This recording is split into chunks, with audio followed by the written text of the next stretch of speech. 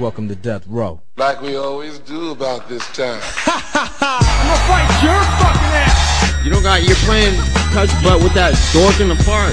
There's a little snake in the grass. Hey, I'm not surprised, motherfuckers. No fucking Jesus, people. I'd like to take this chance to apologize to absolutely nobody. Hey, pussy, are you still there? I'm back. Who the fuck is that guy? Break out the red panties. We're rich, baby. I would like to introduce...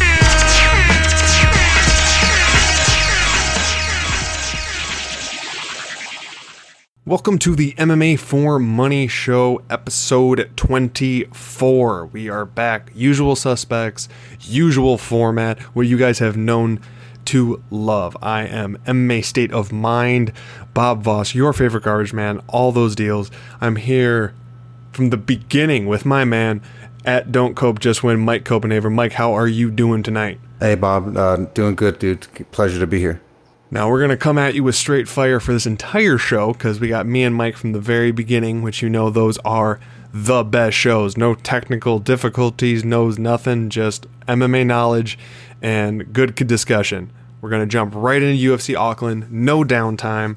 Emil Meek got out-wrestled by Jake Matthews, which we all kind of thought would happen, with a chance to finish, but he didn't quite follow through. Not for the podcast, but I did have a bet on Emil Meek because I thought exactly what did happen in the fight would happen. I just thought Meek would be able to put the coffin nails in when he had his chance, and he didn't quite pull it off, and kudos to Jake Matthews for staying composed and get the wrestling thing going. He still is improving, not as fast as I would like, considering how long he's been in the UFC, but then again, dude's only 25. So, Mike, what's your take on that fight? Should Emil Meek be out of the UFC? Where do you see Jake Matthews next in terms of the division, since he is now a mainstay at welterweight? Well, what sucks about Emil Meek is that he's super exciting, and even in this fight, when he got the chance to be exciting, which was standing, it was exciting. You know, he was giving Jake Matthews all that he could handle, and in the last two rounds, Jake Matthews was praying for his life just to get Emil Meek down on the ground so he could get this fight ended, and not ended by a submission or ground and pound or anything, but laying and praying and just hoping that 3 rounds would end and he would squeak out the judge's decision because he did well in the first round. So I can't score too highly of Matthews on this performance because Emil Meek was literally just kind of giving him takedowns, and it's just kind of sad, man. I mean, as good as Emil Meek could be, he just lacks either the MMA IQ to pull off what he needs or the takedown defense to stand up on his feet to give the damage that he wants to give. So it was scored barely for Matthews, but I wouldn't have been mad at a draw or going to Emil Meek because Matthews did not want any part of the damage coming from Emil Meek. No, I agree there. I actually had a good talk with someone on Twitter. I'm spacing on the account at the moment. It was just before the fight. It was after I posted my bets on Twitter, because as anyone knows listening to the show, I typically wait till at earliest Thursday, but usually not till Friday or Saturday to post them, so you guys have enough time to listen to the show, get the free picks we put out before you could just look at my Twitter account. And I talked to someone about if I was nervous with Emil Meek. I'm like, I know exactly what I'm betting in this fight. I am betting him to get into that spot where he can finish, and I was counting on him to pull the trigger, and I got him at big plus money to do so. So that's why I was okay with it, because I thought it was absolutely worth the odds. And the exact situation occurred, but just apparently he doesn't have quite the killer. He has the killer instinct to get it to that point, but not the killer instinct to completely finish it off. And I'm with you on the possibility of it being a draw, because that damage he put on him in that round was definitely what it could be. Mike, what do you got there? I didn't clearly answer your other question. Does he deserve to be in the UFC? He still does, man, because he's still exciting. So let's just was this 170 pounds? Yeah, welterweight.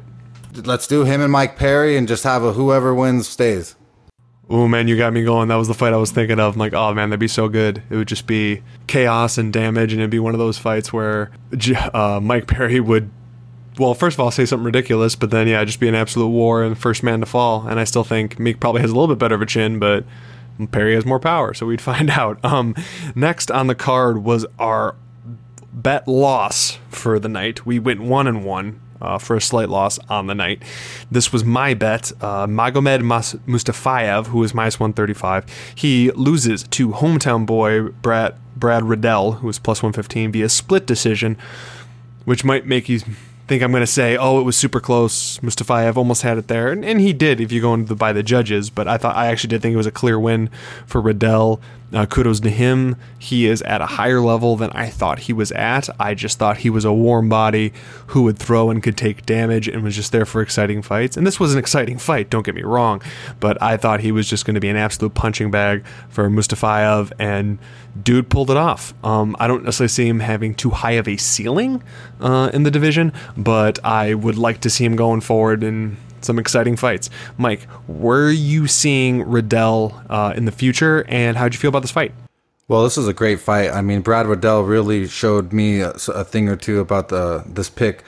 I mean, I know we lost it, but I mean, I love good MMA, and this was a great MMA bout. I know it was a split decision, but like you said, it was a clear win for Brad Riddell in front of his hometown. I can't hate. He's friends with Israel Adesanya, and I guess they're great friends and training partners. So I mean, I'm sure he's just learned so much, and he was quite impressive. I can't wait to see him in the future. I hope they don't throw him up too high because he'll get knocked down pretty quick. But I think that he could be exciting if they give him some time to grow and give him the right matchups. Zubaira Tukhugov.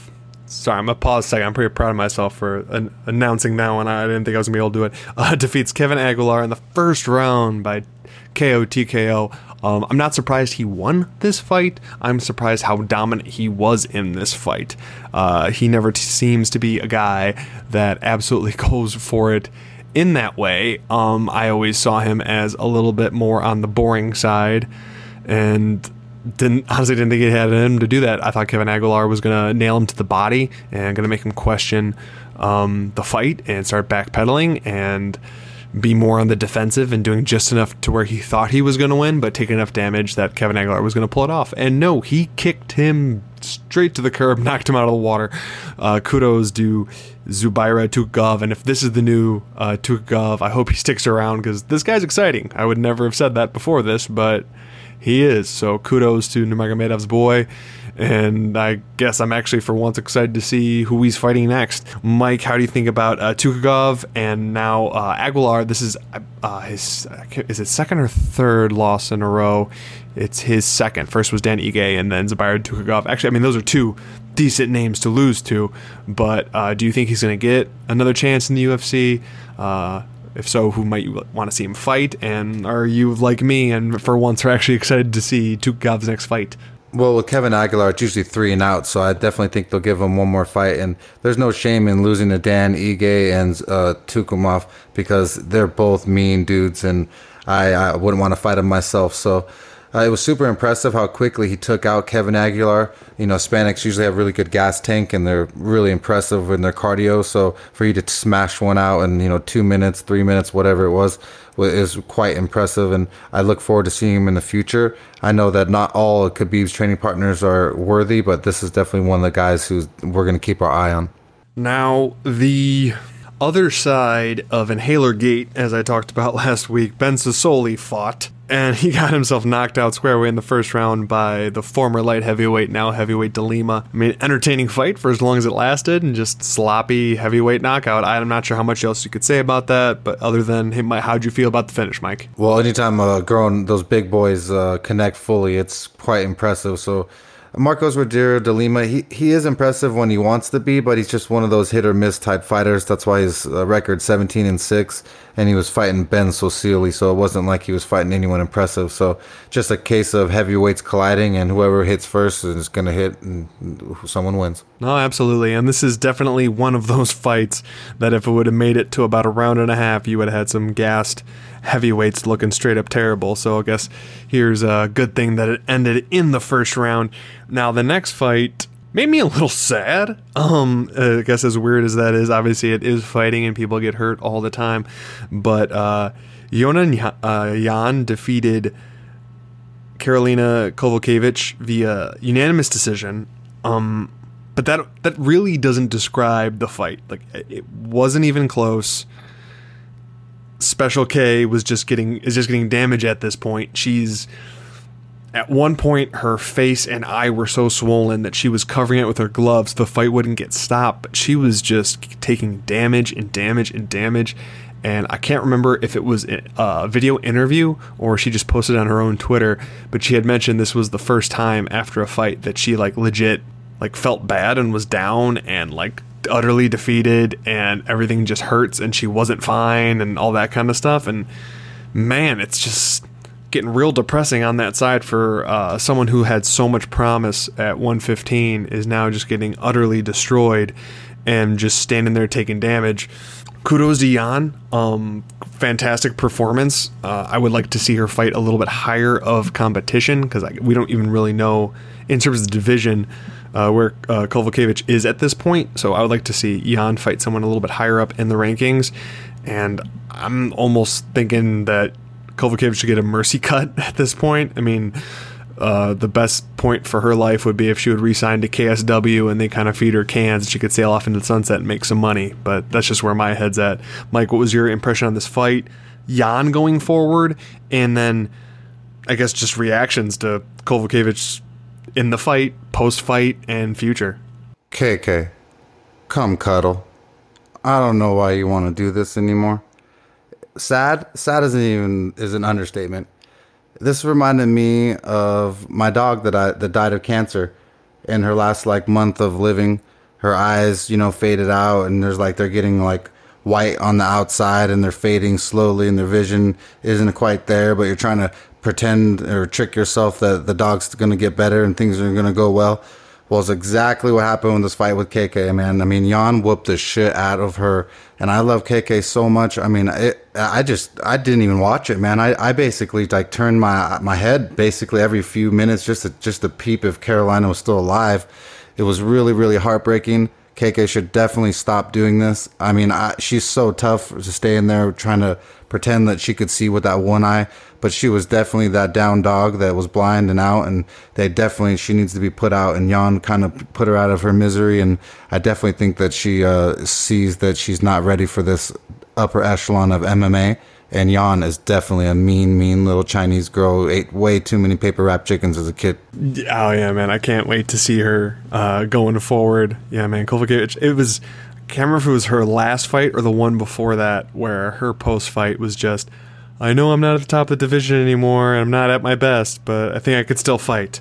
And then now we have this. I don't know, like you said, even just the sad is honestly your description of the dog with cancer. That's the level of sorrow that should be going through anyone that was a fan at any point with her.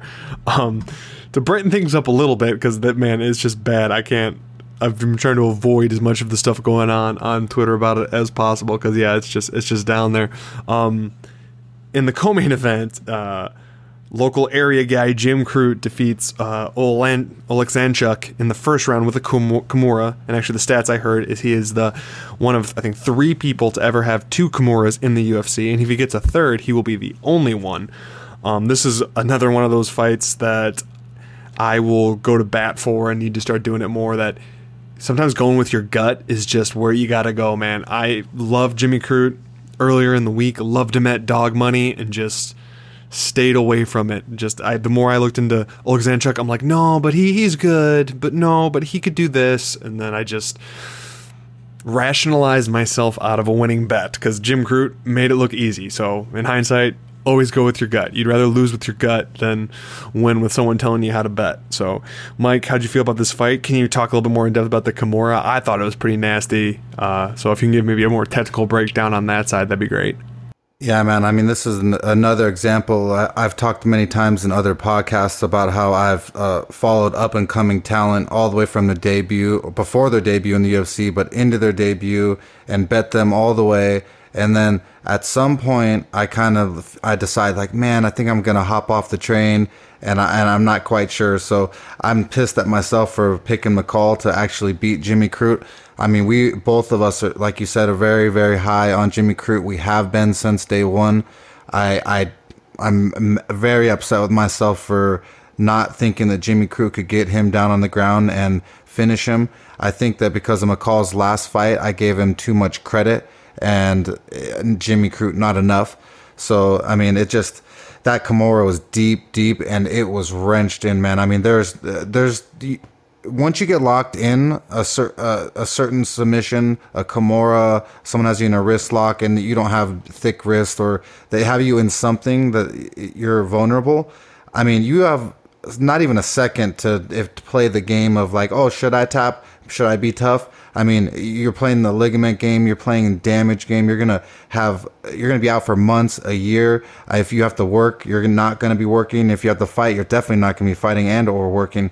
So it's a tough decision to make. And I mean, you just tap from those things. There's no gritting it out. I mean, Jimmy Crute meant business with it, and to have 2 of them already in his UFC career is quite impressive because he's still pretty young. And I really believe he will get a 3rd one because the UFC loves kind of getting these guys these accolades, like Charles Dubronx with submissions, or Cowboy with certain amount of fights, or whatever it may be. So I look forward to seeing him be put up against someone he can land this 3rd Kimura with, and they'll make a big deal. But he is kind of a big deal. If he gets his striking up, he's going to be a really, really good fighter. He's definitely someone who was and still is a light heavyweight prospect, and like you said, like a lot of people jumped off that train early with his loss to Misha Cirkunov, because so many people saw Cirkunov as washed, and in some ways he is, but it was just one of those early losses that fighters need, and man, Jimmy Crute bounced back in a major way. Now moving on to the main event of UFC Auckland, you had hometown guy Dan Hooker, who was minus 150. He won the split decision over Paul Felder. This was our second bet of the fight card. This one won for +1 unit, but given paying the juice for mine earlier on the card, we ended up with a slight loss of minus 0.35 units on the night. Borderline break even. Mike, how did you score this fight? We'll start with that, Mike. How did you score the main event? Well, because of my bias, I definitely had it for slight Dan Hooker, but because he was kind of avoiding the little altercations towards the end of the fight in round 5, I definitely could see how it might be a draw or it could go to Felder. It could have gone either way. It was a great fight. I mean, the grit that Paul Felder shows, and the damage that he took on his face, it's just insane. And to hear his emotional outburst about his daughter or his child at the end, I mean, it's true, man. I mean, I go to work to the studios and work 12 hours, and I think about that kid, my 2-year-old son, and my stepson, Ryder, all day long. And I mean, they really do motivate you, or they definitely make you in a different emotional state than you thought you would ever be if you were single. So I really felt for him, and he made me even love him even more.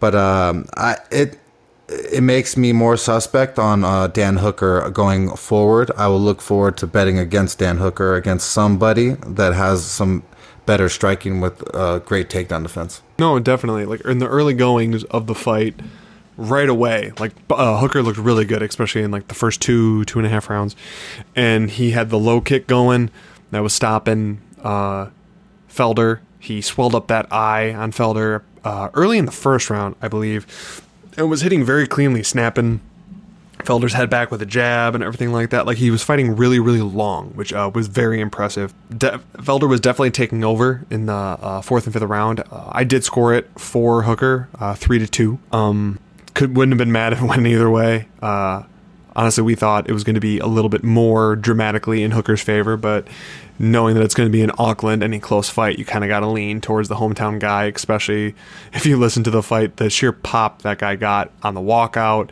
As soon as the fight started, they started chanting for him, and any other choice phrases during the fight. I agree with you. I think if a guy with really good takedown defense, or just like a solid wrestler, because obviously Paul Felder isn't a natural wrestler, he learned it over time. So anybody that did wrestling on the come up and has some serious power, because no offense to Felder, I do think he's a good striker, but I don't think he has near the power. I think someone with power and decent wrestling would stop Hooker. I really do.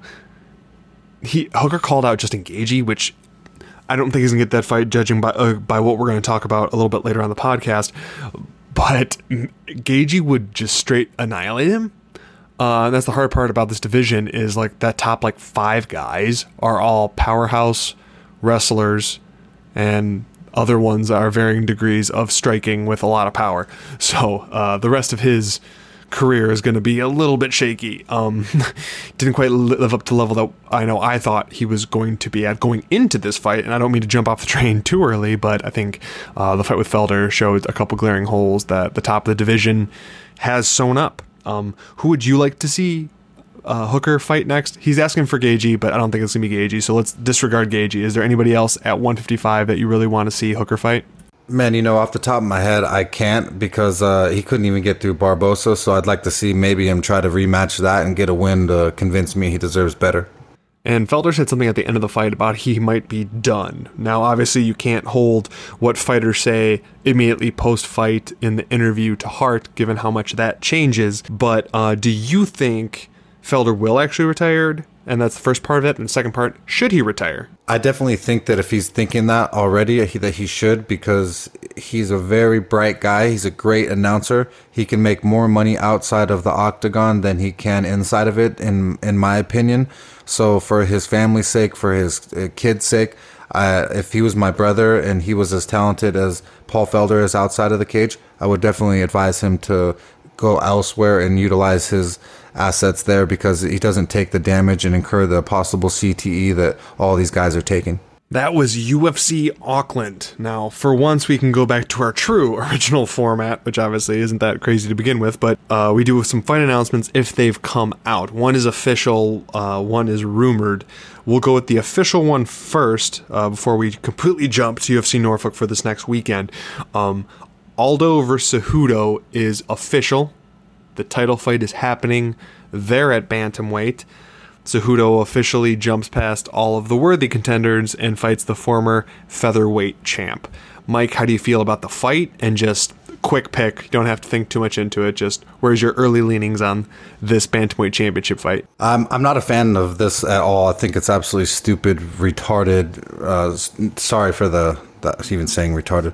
I think it's just ludicrous that he would skip the real title challengers for this type of a fight, but this is what it seems like a lot of champions do once they get that belt. They get the belt and then they start playing games and stalling and asking for all these super fights and all this hoopla and this and that, and they totally stall the divisions. And it's funny because they talked, I think Cejudo used to talk about people stalling divisions, and now he's one of them, and it's stupid, man. I mean, Aldo has had terrible times with wrestlers via Frankie Edgar. He's not going to like a world champion and a gold medal wrestler in Cejudo. So even on Cejudo's worst day, he could take down Aldo for 5 rounds and roll him around on the ground and beat him. So I easily think Cejudo will beat him. I think it's stupid. I want to see him fight a real fighter like Peter Yan. So yeah, Peter Yan, Aljamain Sterling. There's plenty of guys there at 135 that absolutely deserve it. And jumping to Aldo is...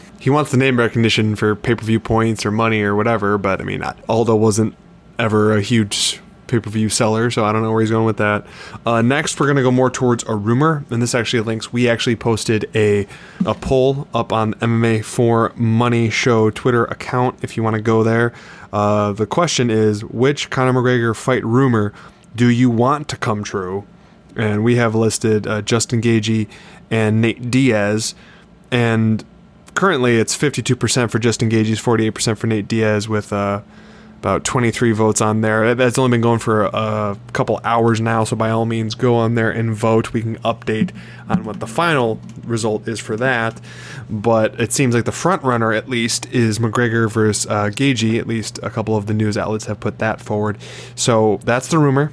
Mike, how do you feel about the rumor? And do you have a lean or a pick in the early goings of that fight? Oh, man.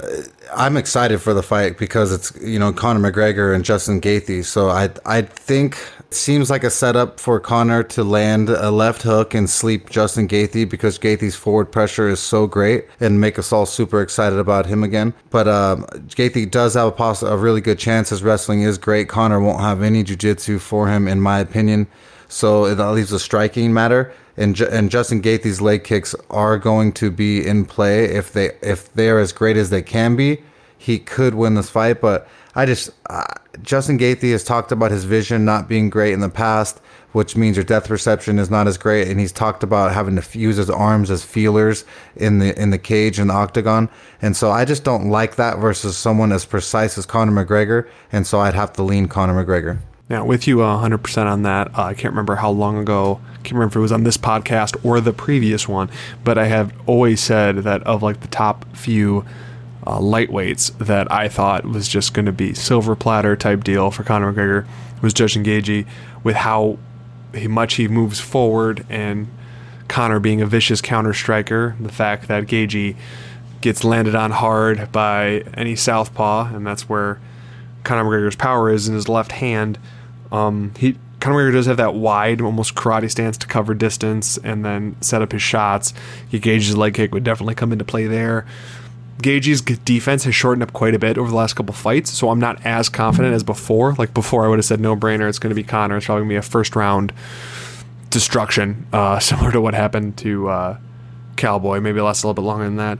But now I'm starting to think it's not as much of a foregone conclusion, although I would still heavily favor Conor, and if it's like close to even money at all, I would probably end up betting Conor in that fight. But still, great fight to begin with. One of the better fights you can make for McGregor at the top part of the division, actually fighting someone who's ranked and is relevant. But we will update you, all you listeners, if you keep your eye on Twitter.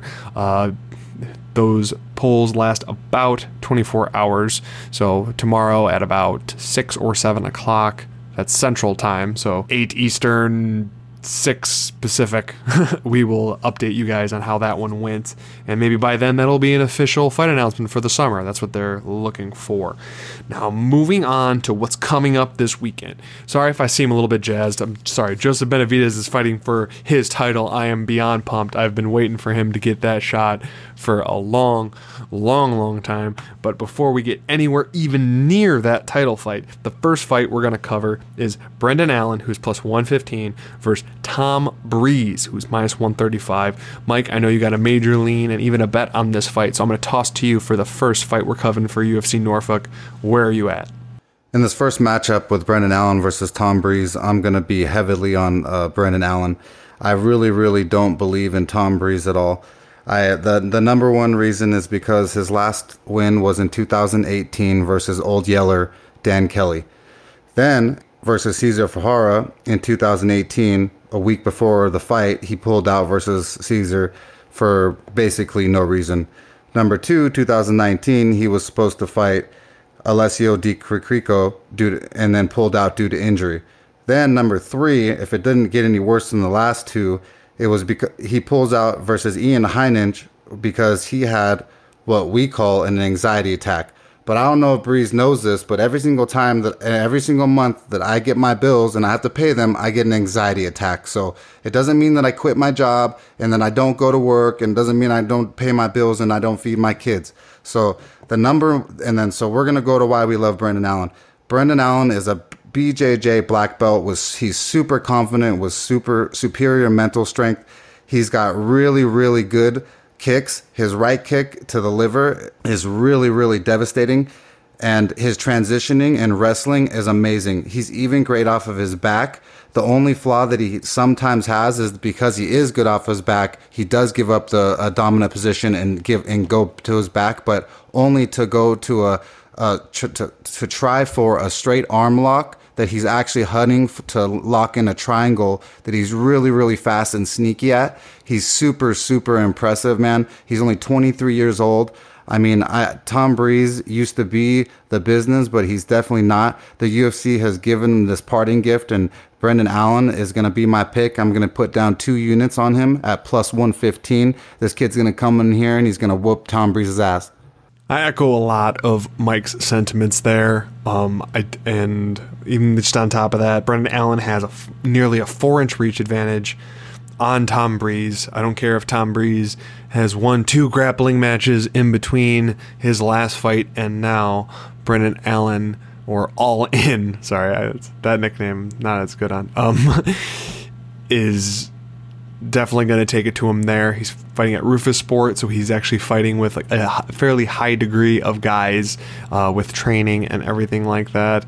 Tom Breeze has been a little bit everywhere in terms of camps, and granted, yes, he's 11-1, and that sounds great, but I'm sorry, man. He has 5 canceled bouts, one of which was a grappling bout. He ended up going against the guy later, and any fighter that has severe anxiety issues to the point that you're not fighting, this is me not dumping on people with anxiety. I know plenty of people that have crippling anxiety. I totally get it. But if your job is to go into one of the most stressful scenarios and fight for your living, I'm sorry, it's just not there for you. The fact that he hasn't fought in nearly 2 years, some crazy ring rust is going to be happening there. Like Mike said, it's like the last person he beat was Dan Kelly, who was severely on his way out. Before that, he had almost another 2-year gap because he had a canceled bout in there somewhere. He had a split decision loss to Sean Strickland, who is nothing to speak of anymore. That was on UFC 199. The last 2 times this guy's fought was UFC 199, which was almost 3.5 years ago, and then at UFC Fight Night 130, which was just under 2 years ago. This is how this guy's UFC wins are against guys that don't exist anymore. Luis Dutra Jr., Cathal Pendred, Kayata Nakamura. It's like these are guys, like every victory he has isn't in the UFC anymore. I would put more weight on Brandon Allen's win over Kevin Holland than I would over just about anything Tom Breeze has done. And you're getting Brandon Allen at dog money. So I am all in with Mike here. Mike has 2 units on Allen at plus 115. And you know what? I'm tailing him there. I think that is a great bet. And look excited to cash that money with all you guys. Moving on to the first fight of the main card. This was one of the only prelim. This is the only prelim fight that we were going to cover. Moving on to the main card. Grant Dawson. He's currently minus 420. He's fighting Derek Minner, who's plus 335. Talking about Derek Minner for a second. He is 24-10. He is bad on the Midwest fighting scene, which if anyone knows the old myths of that, yes, the Midwest fighting scene is just utterly atrocious. It's terrible. Anyone good from the Midwest eventually moved and went to better camps and better gyms. Stipe Miocic is the only one that has stayed and had success. Anyone else that stays does not do well. Curtis Blades is from the Midwest. Yeah, he trains at Team Elevation now because that's a bigger, better camp. I mean, Rufus Sport is Milwaukee, so that's Midwest. But I mean, just this Derek Minner, he's been like me and Mike. Mike had a good point earlier on, so I don't mean to steal his thunder, but he's being brought in to lose to Grant Dawson. Grant Dawson's win, I really liked Grant Dawson's win over Julian Erosa. I really, really liked him there. I just think he is. I mean, it's one of those times that the minus 420 price tag actually makes sense, and not for an official pick or anything like that, but I think this is a great parlay leg, and I might even use it for one myself. Mike, feel free to join me in my glowing recommendation for Grant Dawson and how terrible Derek Minner is. Well, as you guys all know, we've been high on Grant Dawson since he got in the UFC. I mean, the only thing that he lacks, he needs to get going is a little bit better stand-up, but I'm not... he will not need this in this fight. Derek Minner is an absolute nobody. His wrestling is garbage, and Grant Dawson has a great double leg. He should be able to grasp him and double leg him to the ground easily and just do his thing versus Derek Minner. This is a setup fight for Grant Dawson, a parlay piece as you call it, and you just do what you do with it because he's easily going to smash this kid, Derek Minner. Trying to reel in my thoughts because we're going to talk about Megan Anderson versus Norma Dumont. Megan Anderson being minus 225 versus Norma Dumont plus 185. And I'm reeling in my thoughts because I feel like I'm taking crazy pills. And I'll explain that. I have never been high on Megan Anderson. I have not. I have done nothing but talk about how she's not a good fighter and how she was cannon fodder for the division and she's only really in the UFC anymore for... well, the fact that there's not many other featherweights and other reasons. But here, against Norma Dumont, a 4-0, short, and not long-limbed featherweight from Brazil who has never fought in the UFC, Megan Anderson has all the tools. She's longer, she has better striking. I would dare to guess she has better jiu-jitsu. She's getting fed here. They want to get her a win. They want to keep featherweight interesting. I don't know if they want to try to make it so she could fight for a title again because she has kind of a name, but I do think this is an absolute setup fight for Megan Anderson, and honestly minus 225 is a pretty good number. I cannot trust Megan Anderson with my money just from how I feel about her in general, as a fighter. Mike, how do you feel about this fight, and do you have any more information on this newcomer than I do? No, I actually don't have any information on Dumont, and I really don't think you need any. This is one of the few times that I'm going to roll with Megan Anderson. I think she's too big and too strong, and she's got way too much experience now in the octagon, and she's going to easily take care of Dumont. So if you wanted to parlay Dawson and Anderson, I mean, I wouldn't blame you. I should cash easily. Those are probably the two bets on the card that I would parlay, and I think that they would just for sure just roll. Ion Kudalev is fighting. And you might not know what that means, but it means I'm going to comic book nerd out, and at some point this fight week, I will tweet out a picture of the superhero Ion at least 3 to 4 times. That's a deep cut superhero right there. That is within the Green Lantern universe, and it is their spectral entity's power. Yes, I'm getting real nerdy right now, but the picture's pretty badass. He was an awesome superhero, and you know what? I'm gonna go with it, even though Ion Kudaleba always goes with the Hulk and paints himself green and goes that way, but he has another superhero he can go with anytime, and I'm willing to talk to him about that. Ion Kudaleba is plus 175 versus Magomed Ankalaev. Yes, that Magomed Ankalaev minus 210. I say that because anyone who's been watching fights for a while, there is this stigma around Magomed Ankalaev because he was the first one to experience the wonder that was the 3rd round submission loss to Paul Craig after utterly destroying him the entire fight. It was even more extreme because it was in the final second of the 3rd round. He literally just had to hold his breath for 1 second longer and he would have won the fight. I think too many people hold on to that. He's done nothing but look fantastic after the fact. Yes, he hasn't been fighting huge names, but he is dispatching the level of fighter the way he should. He's been very active since, and you know what? He's been looking fantastic. Ion Kudalaba has lost to anyone with a name. He's still good. He has a decent amount of power. He will throw Hayes like it's his job. He's starting to tighten up his offense a little bit more in the early goings. But for someone who has been a self-professed half marathoner, like I've seen him publish a few of those, he doesn't have gas, man. After the first round, a round and a half, he is definitely swinging blindly, and it's not going so well. I'm going Ankalaev. I'm going to him in the major way. I think minus 210 is an absolute steal there. There's another great parlay piece to possibly use. I'm very high on Ankalaev going forward just because he's very technical with his striking, and I love myself a technical striker. Although Kudalaba has the Greco-Roman wrestling Sambo background, he doesn't have an overly powerful takedown. He has it, but it's not anything that anyone with a decent takedown defense can't stop, and especially because he's a guy that wants to throw hands, and he will. So I think this is going to be a really, really exciting fight. I think Ankalaev can handle the punishment and ultimately either get a finish or win a decision here. Mike, where are you for this Ion Kudalaba Magomed Ankalaev light heavyweight firework matchup? I think this is going to be an absolute fireworks show, man. I mean, Ion Kudalaba has some mean striking, and so does Magomed. I mean, this is a tough one for me to pick, dude. I'm going to favor Ankalaev. I think that he just has the overall better mixed martial arts game, and I think that's going to get him through. But I mean, I don't count out Kudalama's power. He's the Hulk when he wants to be. But I really do think that Ankalaev has learned enough, and since that freak submission loss to Paul Craig, which he was dominating the entire thing. And I just believe that he's a stronger, more superior fighter. So I think that Magomed will roll here. In the co-main event of UFC Norfolk, not sure why this is the co-main event. Felicia Spencer is minus 800. You heard that, minus 800 favorite over Zara Farn, who is plus 550.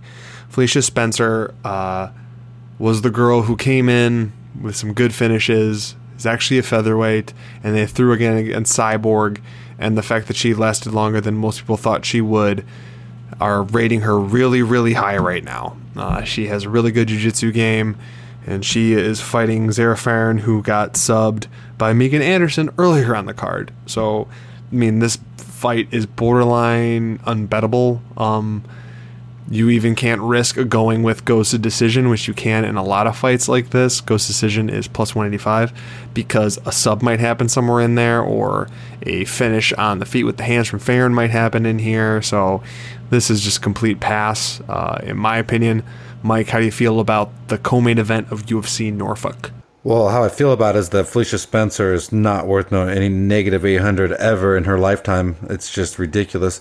Her wrestling is absolutely atrocious. I mean, if she had some good takedowns, I could see why she'd be worth that. I know she has a Brazilian Jiu-Jitsu black belt, but that doesn't help if you can't get the girl down. So I don't know why this is lined like this. I mean, I know Zahara got submitted by a big Megan Anderson in her debut, but Zahara's got really, really good straight punching and some knees and some elbows. I think she can do enough damage to Felicia to possibly win this fight. So when it gets to this ridiculous odds in women's MMA, I'm going dog all day. So I'm going to go with Zahara for the big upset victory, possible TKO KO. And if that happens, remember where you heard that first and give Mike his all due credit. In the main event is a fight I am so excited about. I am a Joe B fan going back a long ways, man. Joseph Benavidez is minus 150 against Deiveson Figueiredo plus 130. This is for the flyweight championship of the UFC. I was going to say world, but let's be real, it's of the UFC, which is borderline the world. Deiveson Figueiredo has looked utterly fantastic in the UFC outside of a decision loss to Jussier Formiga, who we are also big fans of on this show.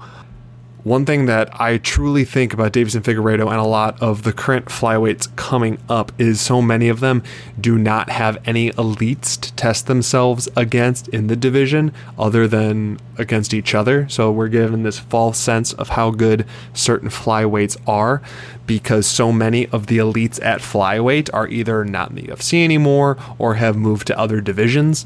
You don't have the mainstays or they've all aged out. One person that's still there is Joseph Benavidez. Joseph Benavidez, his only loss since his last title attempt against Demetrius Johnson was against Sergio Pettis, but that was after he got his ACL torn and repaired. Before he got his ACL torn and repaired, he actually won a decision, I can't remember if it was split or not, over now bantamweight champion Henry Cejudo. For the longest time, I wanted that rematch to happen at flyweight so Joe B could get his title. But you know what? Now he's going against Deiveson Figueiredo. I think, other than maybe raw power, I think Benavidez is better everywhere. And actually, this is going to be my bet on the card. I have Joseph Benavidez, who is currently minus 150. I have that to win 1 unit, so that's 1.5 units to win 1 for Joe B becoming the champion.